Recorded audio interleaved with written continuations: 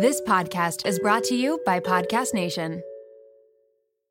This episode is brought to you by Lola V. Lola V is an award-winning hair care line by none other than Jennifer Aniston. They offer clean, plant-powered products for every hair type and texture. I just did my whole hair care routine with all the products the other night, and I am obsessed. Along with incredible shampoo and conditioner, they have an intensive repair treatment that you can use once a week. They also have a lightweight hair oil. There's a leave-in treatment, and there's also a glossing detangler, which I need because lately I want to do my hair in like a slicked back look, but my hair's too frizzy. Get 15% off Lola V with the code MOMROOM at www.lolav.com/momroom, and Lola V is LOLAVIE.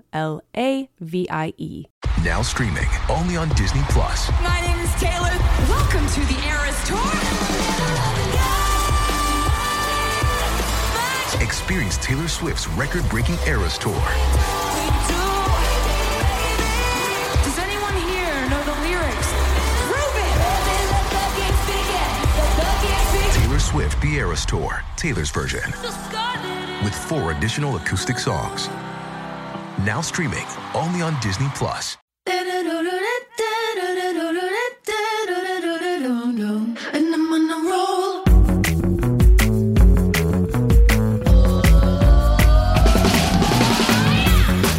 Welcome to the Mom Room podcast. My name is Renee Rena, and I am definitely the mom friend you have always wanted. Happy Tuesday, everybody. I mean, for me, it's a Thursday because that's when I'm recording this.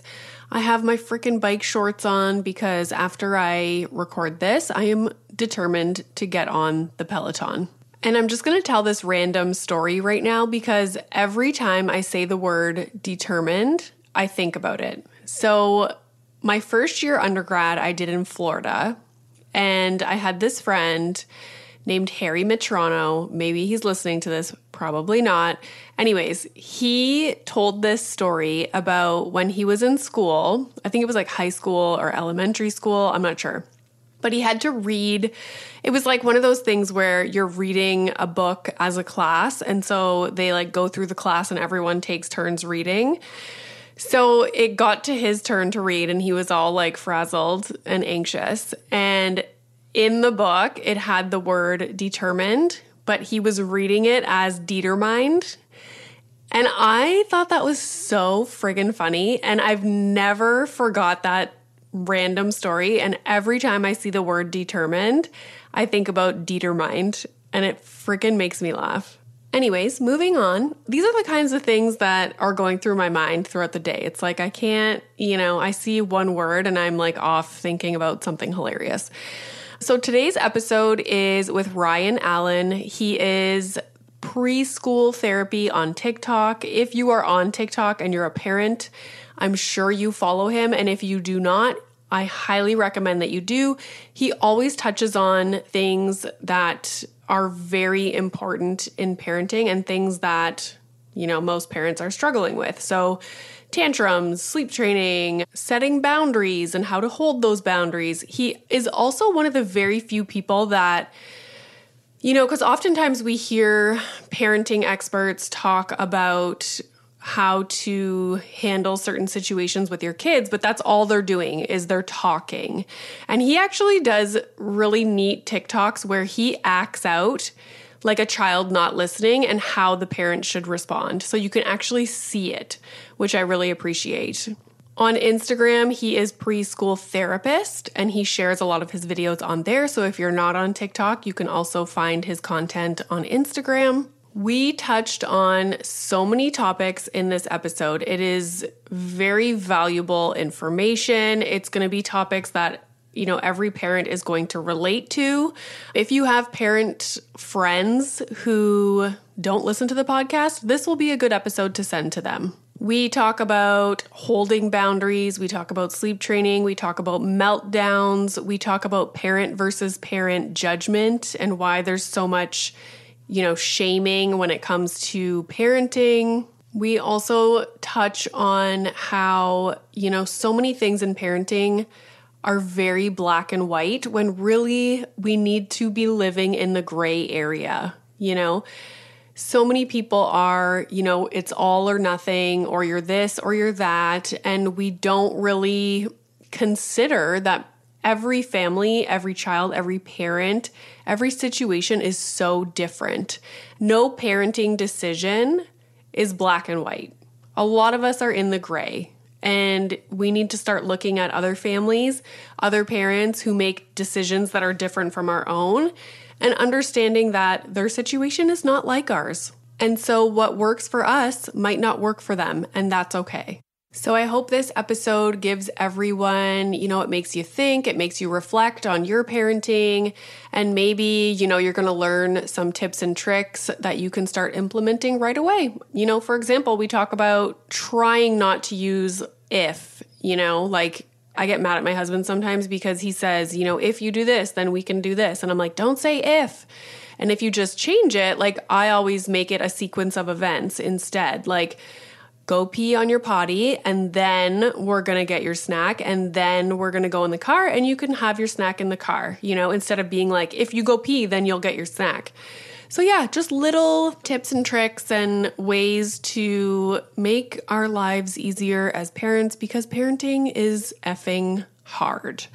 So without further ado, please welcome Ryan Allen, TikTok's favorite preschool therapist, to the Mom Room podcast. So yeah, super excited to talk to you today. Obviously, I know you from TikTok. I'm sure most people that you meet nowadays say that. So on TikTok, you're called the preschool therapist, right? And I'm curious where that name comes from and how you got into this as a career. So on TikTok, it's preschool therapy. And then on Instagram, it's preschool therapist. Okay. And that's only because I tried to do preschool therapist on TikTok, but they think therapist is a bad word. Really? So they wouldn't let me have that. I think it's because, have you seen the joke, what therapist turns into, if you break it up into two words? Oh, okay. Yes, that makes sense. There you go. Yeah. Yes. So I think that's why they wouldn't let me do it. So anyway, that's why it became preschool therapy. And then I actually love preschool therapy more. So, but I haven't changed Instagram just because it's weird when you change your name on those things. No, I know. So anyway, I came onto TikTok really just because I was trying to practice for YouTube. That's all I was really wanting to do, because that was the big thing. And TikTok is just supposed to be like this fun little app where I could practice and be silly and get used to just being on a camera. And it took off. And that's just how and then the rest is history, so they say, right? And when did you start TikTok? Like, when did you actively start making regular content? Like many people, it was right in the summer as the pandemic hit. Like everybody. So I'm just like, well, you know what? There's nothing to do. I'm sitting on a couch. Might as well make some videos and get used to posting something. And so what's your background, like education-wise? So I am a child therapist. I have a master's degree in clinical mental health counseling. And there's a bunch of acronyms in our world, but for mine, it's an LPCC, which is a licensed professional clinical counselor. Depends on the state and what your degree is in to change what your license is. But basically, it's the master's degree that lets you practice mental health counseling. So, and then after I got my degree, I initially was going to work with adults in the addictions world, because that's where my start was in criminal justice. And then I slowly started working with younger and younger people, because I found that there was just so much trauma in that world. And I wanted to try and catch it at the root rather than having it be trying to fix people when they're, 20, 30, 40 years old. Like what you do now on a day-to-day basis, has it changed because of your success on TikTok? A little bit. So because of TikTok, I also opened a parent coaching business where I work with parents, all over really the country, who are looking at just trying to understand what this new style of parenting is and how they can apply it with their own kids. So in that regard, it's made myself a lot busier. But as far as therapy wise, I'm still doing that on a regular basis. When you say parenting style, because I've heard so many different, like there's gentle parenting, there's conscious parenting, there's respectful parenting. Are they all the same thing? They're all the same thing. It's in psychology, we call it authoritative parenting. But it's it's all just a rebrand of that style. Okay. So one of the things I wanted to talk to you about is we say that it's like a new style of parenting because, I think most of us didn't grow up with parents that parented in that way. And so do you find it really difficult to help parents parent in this new way when they themselves were maybe brought up in a completely different way? Like, it must be hard to break that cycle for parents. It really can be because, one, yes, a lot of our parents are parenting how they were taught to parent from their parents and so on and so forth. And really a lot of all of that roots in behaviorism kind of styles where the only thing that matters is how your kid is acting in the moment. But the newer style is more focused on teaching kids skills that will carry with them for much longer. And I keep saying new, it's not really that new. It's been around for years. It's just that it hasn't been as mainstream as it is now because the term gentle parenting has taken off on TikTok. But you can find many people who are raised this way. It's just the problem is a lot of people just haven't really grasped it yet and weren't raised that way. So then it feels new to them. I know a lot of people assume that, gentle parenting is, I think they call it like permissive parenting. Like you're just letting your children run wild, basically. If someone's listening and they're like, well, like I would never be a gentle parent. Like you're not teaching your kid, how to follow rules. And can you explain how gentle parenting is still setting boundaries and why it's maybe more beneficial to parent in a gentle way as opposed to only caring that your child is being obedient and listening to what you're saying? Yeah, I think so. The three probably main components of gentle or authoritative parenting is your relationship, your connection with them, and your expectations and boundaries. The problem is authoritarian parenting really isn't usually focused really high on relationship. It's focused much more on obedience and compliance. And I remember the third one. The third one's teaching. Sorry. With authoritative parenting, we also focus big on teaching. So with authoritarian styles, we're not so much focused on teaching. We're focused on obedience and compliance in the moment. Whereas authoritative, it's focused on we're building connection. We're empathizing with kids. We're treating them like people, really, because that's what they are. And we're also trying to help them learn these different ways of being that's going to help them for the rest of their lives. And we do it in a way that may feel different, but it's still holding a lot of boundaries for kids. We just aren't using traditional punishment strategies like spanking and timeouts and all of that. We're using much more natural consequences and logical consequences that are much more focused on what's happening, and again, focusing on the much larger piece, which is teaching them in the future when this thing comes up, how are you going to make healthier and happier decisions? I saw one of your TikToks just the other day. It was so good. I love when you stitch parenting things and then break it down and explain. So that is super helpful. And I'll just say, when you act out different situations, that is also super helpful because oftentimes you see people who are parenting coaches or in like the parenting world just giving the information. But as a parent, sometimes I'm like, yeah, but how? Like, what does that look like? And so I love when you act out the different situations so that we can see, if your kid is not listening, like here's exactly what to do. So that is super helpful. I was going to say, I saw one of your TikToks where the girl was talking about like being physical with her kid. Like she was calling it like giving her a whooping or whatever she called it. And you broke it down so nicely, explaining how, she is upset because her child hits other kids. And yet that is how she deals with, her daughter when her daughter does something that she doesn't like. If you look at it from an outside perspective, like what am I actually teaching my child in this moment when I'm hitting? And it's the same thing with yelling, because I think nowadays a lot of parents have more struggle with yelling and raising their voices. I always try and stay super calm because I know from experience, if I get heated and I raise my voice, it's not going to help anything. And if anything, it's just going to escalate my low and he's going to get, more pissed off. And at the end of the day, I don't want him to be afraid of me, right? Like that's not my goal. If people are in the habit of yelling or being physical in some way when they feel like the situation is out of their control, what are some steps that parents can take to kind of try and break that habit and maybe use more gentle strategies? I think first is understanding what is your overall goal in a situation.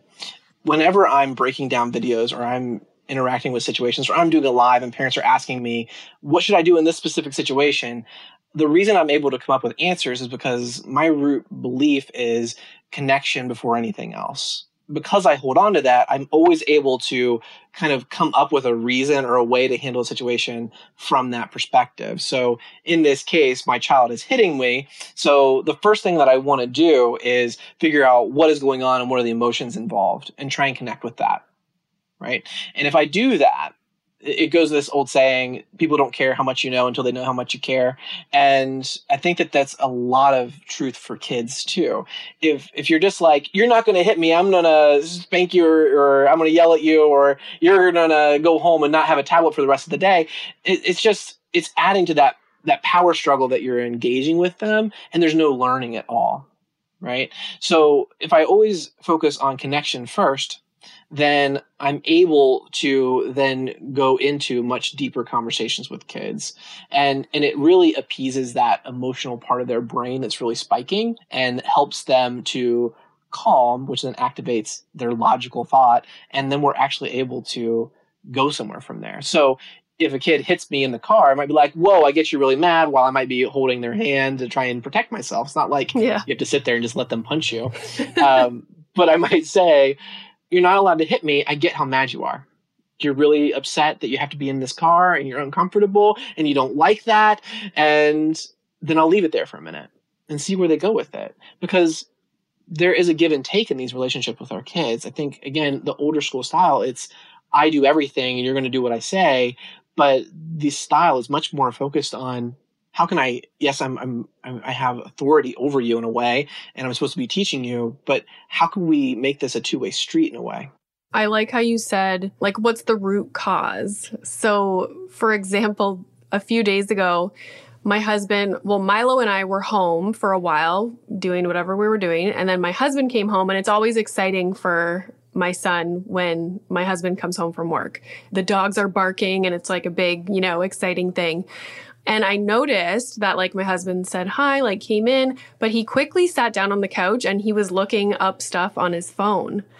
And Milo was sprinting around the house and jumped on the couch and hit my husband or something.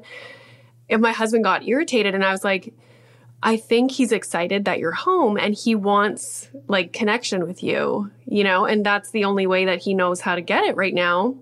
At this age, he doesn't know how to say, put your phone down, he's going to try and smack it out of your hands. I find I'm doing that more often now is looking at the behavior, but then also being okay, why is this happening? And, am I doing something right now that is not causing him to do that, but is that the reason why he's behaving that way? There's a lot of things that can influence kids' behaviors. And you're right. They don't have the words yet because they're still learning. And until they learn how to use their words, and even a little bit after that, their only way of communicating is through their behaviors. And they can be telling us that, yes, one is you're not giving me enough attention. It could be I'm stressed out. I'm hungry, I'm tired, I'm lonely, or I'm overwhelmed. It could be them saying, hey, this is a skill that I just don't have yet, and I need you to teach me how to do this. There's so many things that behavior communicates, and when we let go of it being an inconvenience for me, then we're able to kind of open our ears and our hearts to figure out what is actually happening.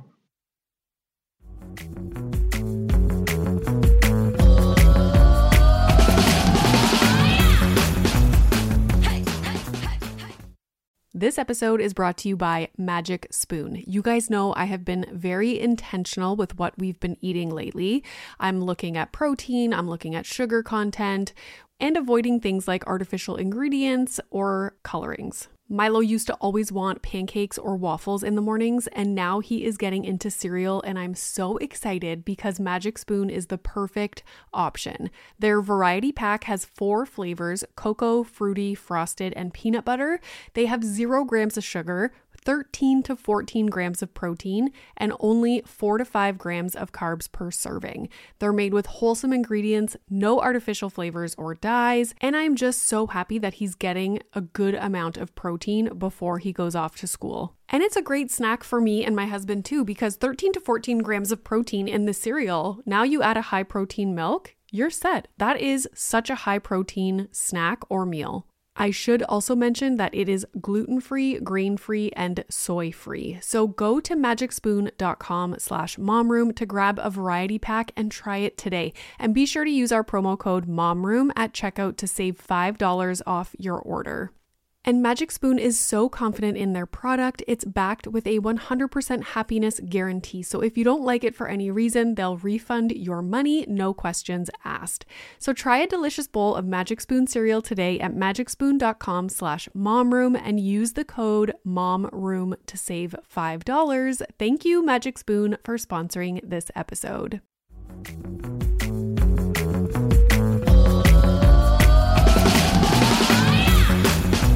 So for parents, like for example, myself, I think for the most part, I would consider myself to be like a respectful parent. It's always on my mind, you know.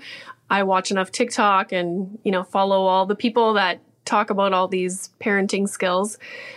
But obviously there are times where I lose my temper. I will grab his arm or put him in his car seat, because at the end of the day, we're all human. And you know, I always say we have a patience bucket, and over the course of a few days, you know, especially with the pandemic and people being home alone with their kids, trying to get work done, your bucket can start to become empty, and then you can grab them, you can yell. So if parents find themselves in a situation where they did yell, they did something that they wish they hadn't, how can they then repair that with their child, especially if it's a child that's Milo's 3 years old. So I don't really know how much he understands, but you know, after everything is calm and the situation is over, is it worth it for parents to have a conversation with toddlers, let's say, about, you know, mommy got angry, and what would that look like? I don't think that there's any age where it's not okay or not helpful to apologize. While kids, even a 3 or 2-year-old for that matter, may not fully understand the words, they can definitely grasp the intention and your presence from it, right? So if I come at it and I'm like, look, dude, I'm really sorry. I overreacted here, and next time I want to try better, right? He may be like, oh, overreacted? What does that mean? I don't know that word. But they get that you're saying, I'm sorry, and the most important thing about apologies isn't so much the apology, it's the action after it. It's me actually learning from that. And then the next time that thing happens, I'm going to try and handle it differently. I think that's the most important piece of it, is if I'm finding myself having to apologize 20 times a day, and it's 20 times a day for a year, then, you know, there's no growth there. I think, and I talk to parents all the time who feel like they're failing their kids, and they're like, I'm not getting this, and I yelled, and is my kid, are they ruined for life because I yelled at them this time? And I'm like, most likely not. Kids are super resilient, and they're going to bounce back from a lot of this stuff, but we just have to be trying to be a better person always, right? And that doesn't only help our kids better because we're interacting with them better in that moment, it also models for them that it's okay to mess up and learn from that. And to apologize. Apologies, I think, are an underused skill in our society right now. For sure. So parents set a boundary. And I understand that, you know, it's important to set a boundary and keep it set. Sometimes that results in, you know, meltdowns. And I was watching some of your TikToks talking about how I feel like a lot of the times parents make decisions because they're trying to avoid a meltdown and a tantrum, because it's awful and you just want it to stop. Can you speak a little bit about how you know, when you are setting boundaries, especially important boundaries with kids, and you're keeping those boundaries and not letting them be crossed, and then kids have meltdowns or tantrums, the importance of kind of sitting with them and just making it through those meltdowns instead of just, oh, okay, never mind. Like, you can do this because you're just trying to not have a meltdown. Yeah, I think, again, it goes to what your goal is for emotions. And the main focus of these styles of parenting is to encourage kids to experience and learn how to manage and feel their own feelings rather than us just having the focus of getting rid of them. Right. And when we're focused on just getting rid of them, then we interact with the tantrum in a way that makes kids just feel that inauthenticity. They're like, you're just trying to make me be quiet. You're not trying to help me. And that usually makes them go on more. But going back to the main question there is, it's okay for kids to be upset. It's hard. Even as adults, think about a time whenever you wanted to do something, you went to your boss and you're like, hey, can I have a raise? And they're like, no. And then you go into the break room and you're like, oh, that jerk wouldn't give me the raise. And you're mad at them, right? So we then have kids who were like, no, you can't have cookies before we have dinner. And they're like, well, that's not fair. And then we're like, how dare you tell me that's not fair? But we do the exact same thing. So we hold them to this standard, like they're upset and they just have it in it's almost a very explosive way that where you did something wrong, or we just need to give in because we don't want them to be upset and we just don't want to have to deal with the tears. The problem is that giving in, honestly, from a behavioral kind of standpoint, it usually makes it worse because in the end, we give them the thing. So they're like, oh, okay, one, if I do this, if I yell and scream enough, then this is an appropriate way for me to get what I want. And two, they never had to actually deal with the feelings because we just gave them the thing, so they never had to learn the skill to regulate. So in the future, whenever something difficult happens, it may not be that they're just trying to get something. It might be that they're just overwhelmed and they have never developed the skills to be able to deal with it. So it's very okay for kids to have feelings. It's okay for that. In fact, it's a good thing. It's part of development. And so if a parent is dealing with a meltdown because they set whatever boundary and they're being firm about it, like, what should parents be doing during a meltdown? And I've often heard people say, like, validate their emotions and all this kind of stuff. But sometimes I find the tantrum and the meltdown is so, they can't even understand what you're saying. So, do you wait until they're done with, the big emotional outburst and then try and talk to them? Like, how do you kind of get through the meltdown? What do you do? So I think the first part is it's really important to understand what a meltdown actually does.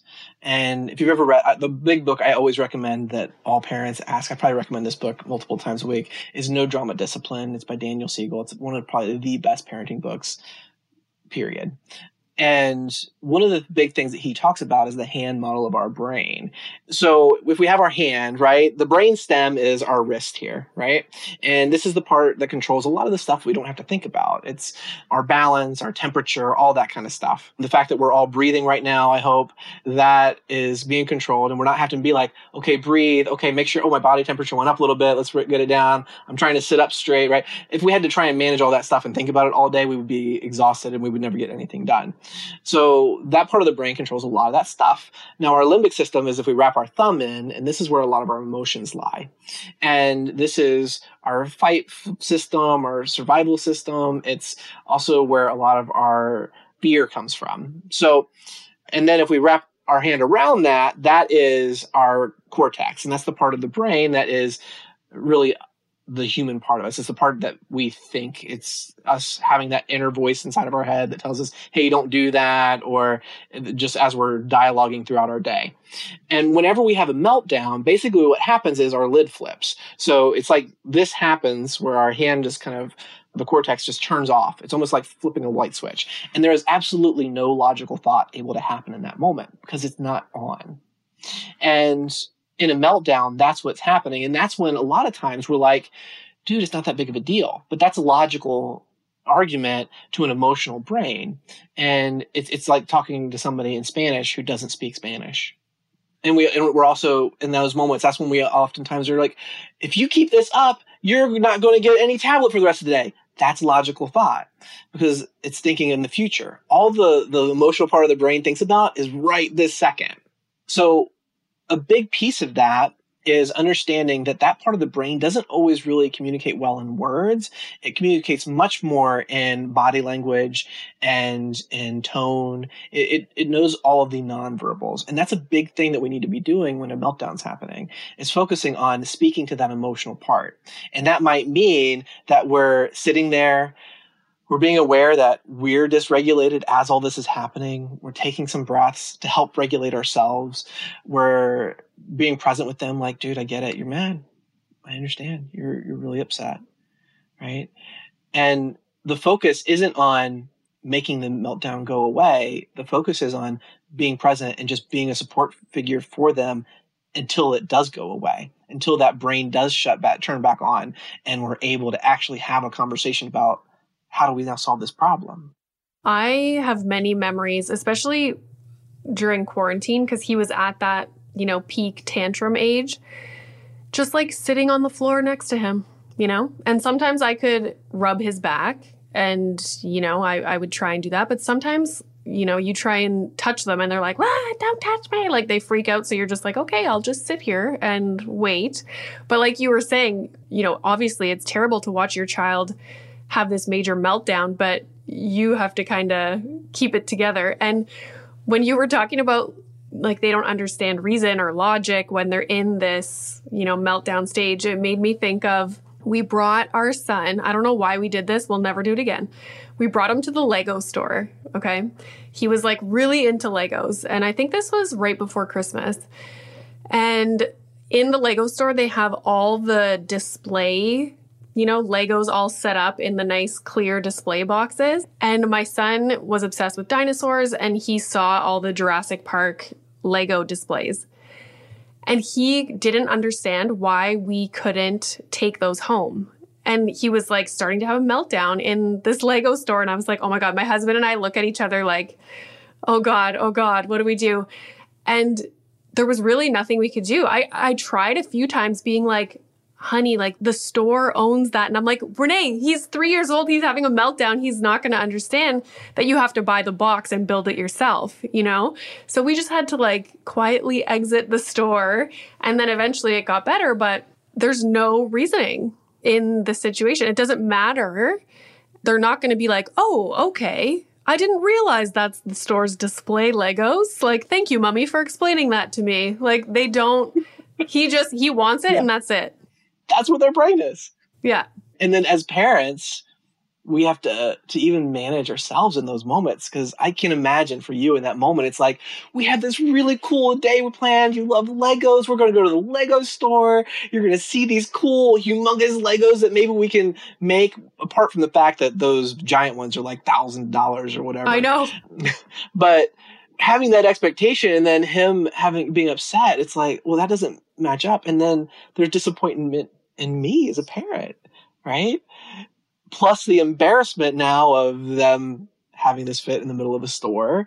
And it's hard because as a parent, then we're juggling two things at once. We're trying to help our child, but at the same time, we're feeling really upset and dysregulated because of all these things that we just mentioned. Yeah. And I remember in that moment being like, and I think about this all the time, when you are in a situation where you're in public and something's happening, let's say we're at a restaurant, we're in the mall, people are watching what you're doing.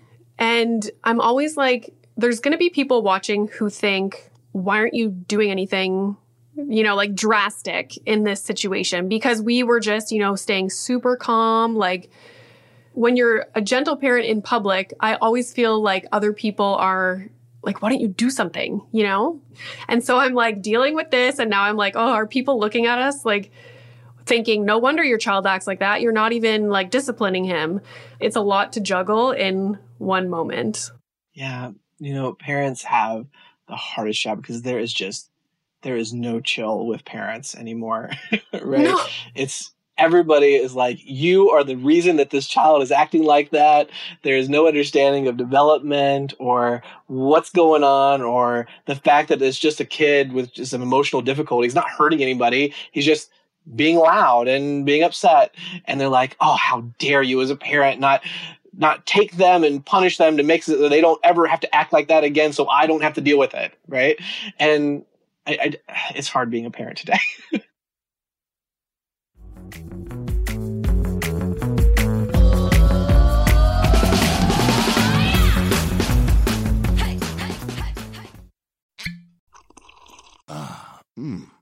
The first taste of rare bourbon you finally got your hands on.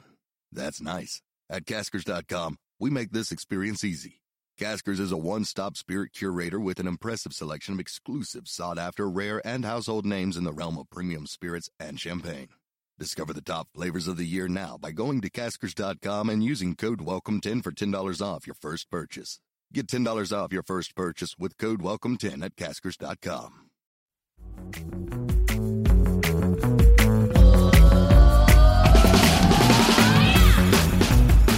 I saw your TikTok where you had received your first bit of parent shaming on TikTok. And I was like, oh my God, Ryan, congratulations. Like, yes. Welcome. It took forever. It was like 7 months before it happened. I'm like, wow, that took a while.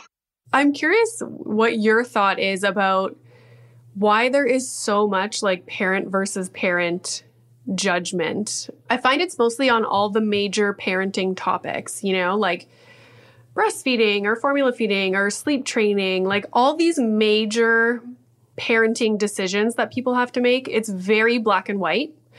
Nobody wants to see the gray area or like understand what somebody else's situation is and why they maybe decided what they did. Why is everybody so quick to be like judgmental? It's not just parenting either, if you really think about it. Yeah, right? No, that's true. Yeah, almost any subject, we're becoming more and more polarized, and a lot of that has to do with the echo chambers that we are in and social media.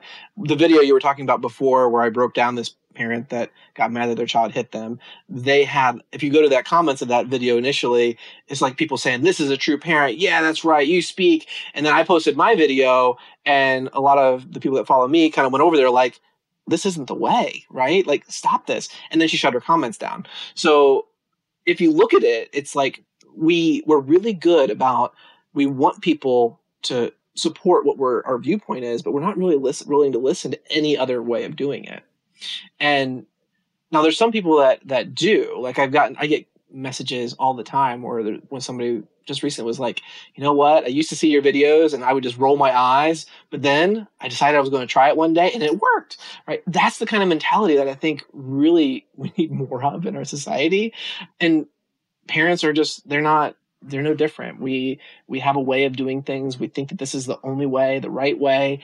And if you don't fit into that little bubble, then you're wrong. And we're really shaming about how we address that with people. It's terrible. And I feel for people who are not confident in their parenting choices and who get this kind of feedback, whether it be on social media or in their real life, like from family members or friends, because it really affects people.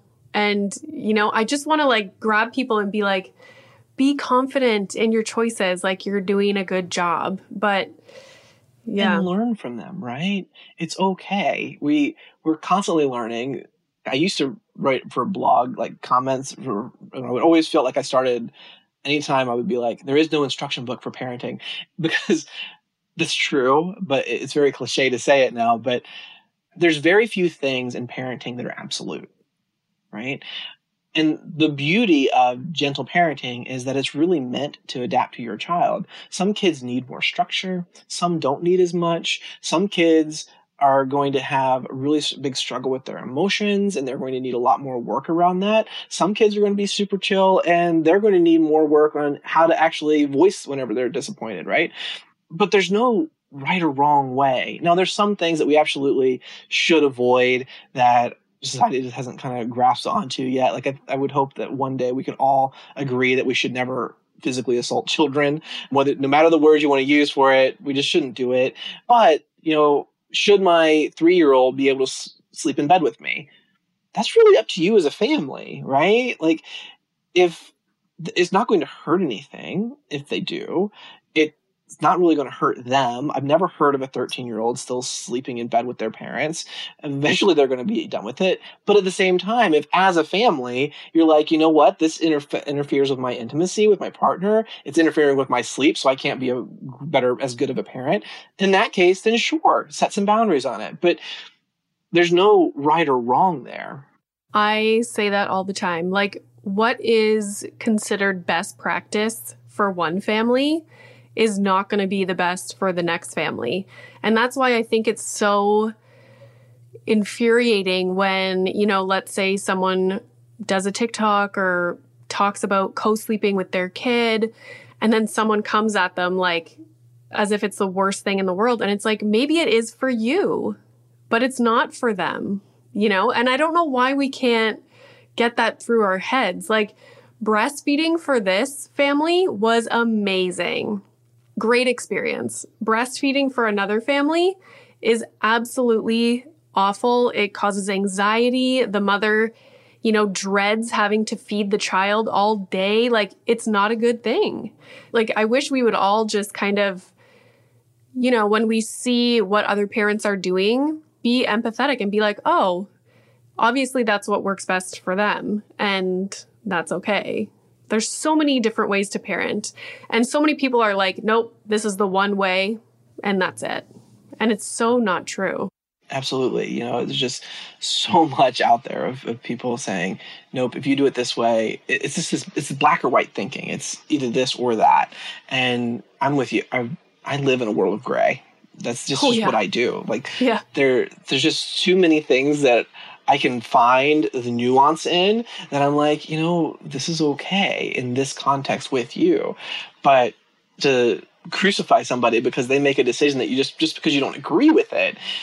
I get this in my comments too, right? I'm a child therapist, and I even talk about using things like first then statements rather than if then statements. And I'll put a video where I'll say if instead of first then, and people will grasp onto it like, I can't believe you said if. We're not supposed to say if. We're supposed to say first. And I'm like, it's okay. Like, sometimes you can say if.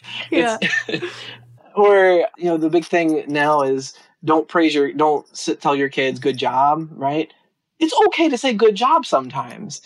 We should try and do this other way more often just because it's a little bit more efficient and helpful. But it's okay every now and then to say good job. And you don't need to feel bad as a parent if you say good job every now and then. Yeah, I always catch myself saying that. And I'm like, oh, like, see, you're practicing so much that you're doing well. I'm like, Renee, I remember like maybe a few weeks ago, my husband made an if statement, like, if you do this, then we'll do this. And I'm like, don't say that. Don't say if. Don't say if. Like, and he's like, what? And then I had to explain it to him. Like, I always try and make things like a sequence of events. Like, let's go pee on the potty, and then we will put on our underwear for school, and then mommy's going to get your vitamins for you, like his little gummy vitamins that he loves. And then it's like, oh, okay. Like, it's just like a sequence of events of what we're going to be doing. And it's such a small change, instead of being like, if you go pee on the potty, then mommy will give you your vitamins. You just change little things. I feel like that's all of parenting. It's like these little changes that just make a world of difference. Absolutely. And that's kind of my mentality, is that we shouldn't try and be new parents overnight. It's make small little shifts in your parenting, and eventually this stuff is going to grow into much bigger payoffs. Yeah. So a hot topic that I talked a little bit about over the holidays, especially, is when people, and you see it all the time, when families force kids to give hugs and kisses. Okay. And, I never thought anything of this until I had Milo. Like, it never even crossed my mind. It was just, something that people did, and I didn't think there was anything wrong with it. Now I understand. But can you speak a little bit about that? Because I made a TikTok about it, and you could tell there's people in the comments that are just like they don't get it. But why is it important to respect, even our kids, our toddlers, when they don't want to give someone a hug or a kiss, no matter who it is? it's hard for some people to grasp it because I think they wrap their affection in it, right? That's like the only way that I can feel loved is if you're touching me or you're giving me a hug or a kiss back. And for them, like a high five or a wave just isn't enough for them. The problem is we're trying to force our view onto somebody else. And in this case, it's a young child. And we need to teach people that they have body autonomy, right? Like, it's such an important thing. And again, I keep going to society and looking at where society is today. And I'm like, just look at the news and see how many times consent shows up.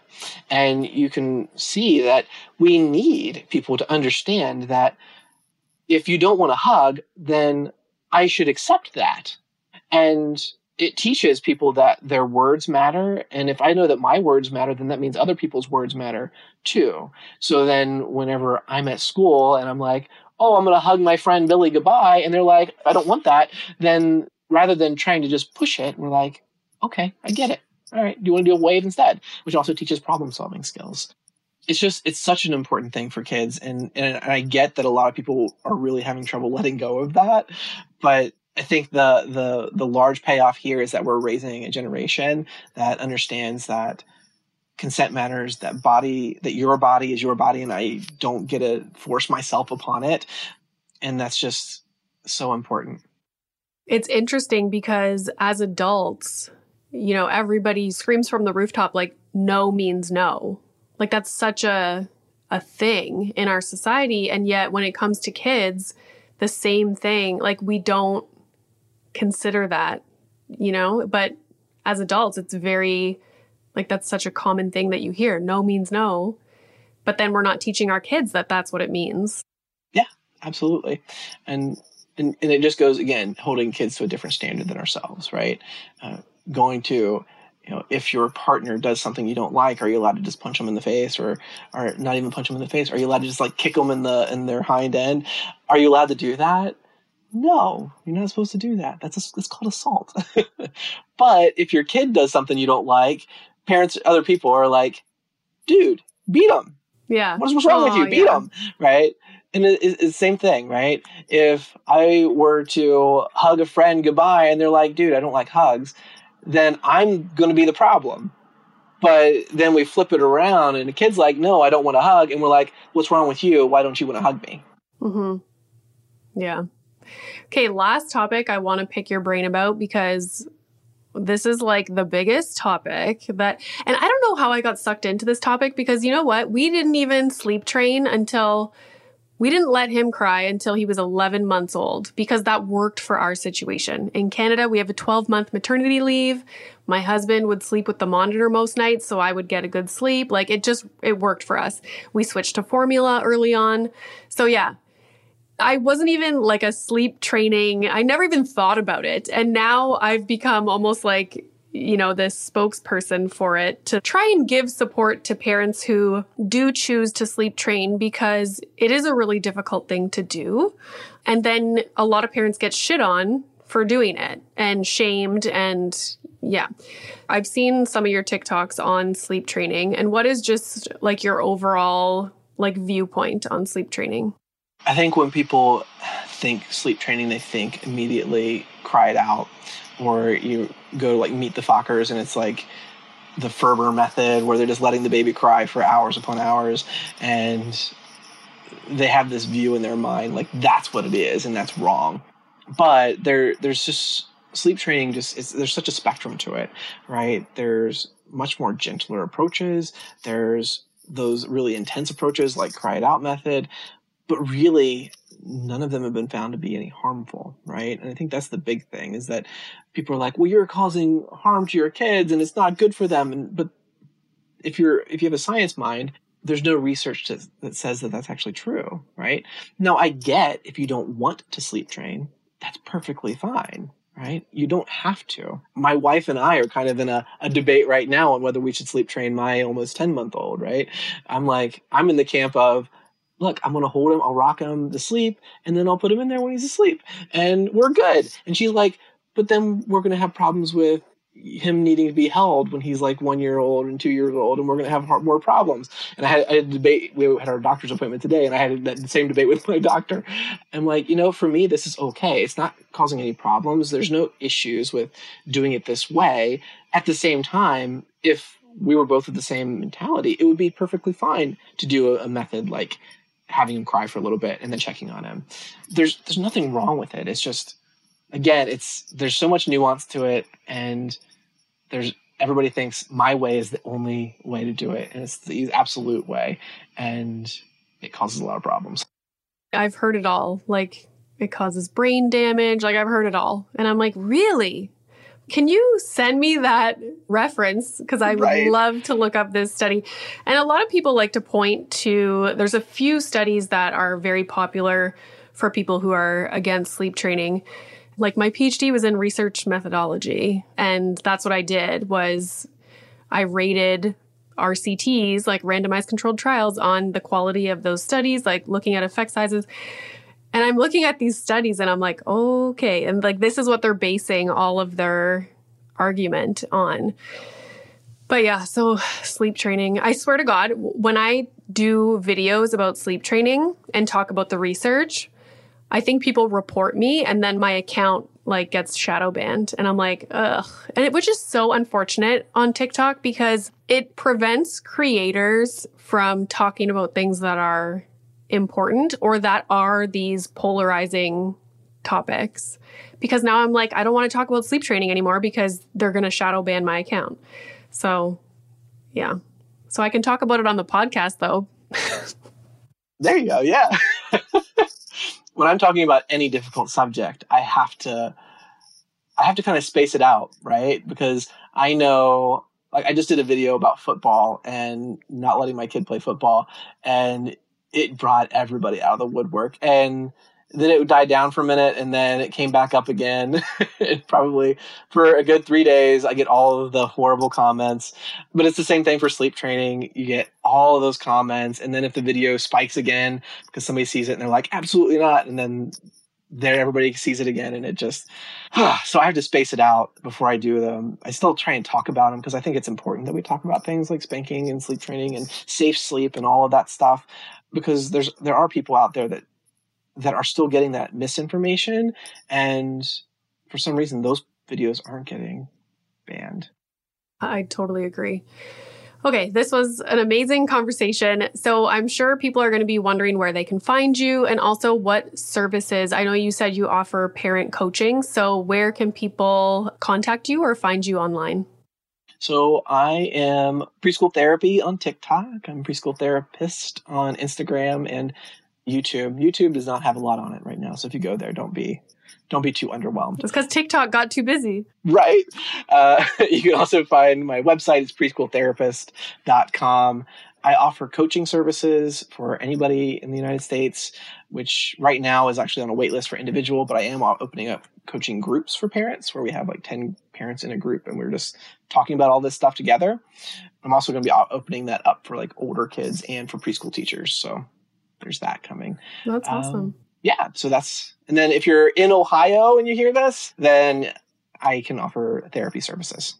Awesome. Well, thank you very much. Absolutely. Love talking to you.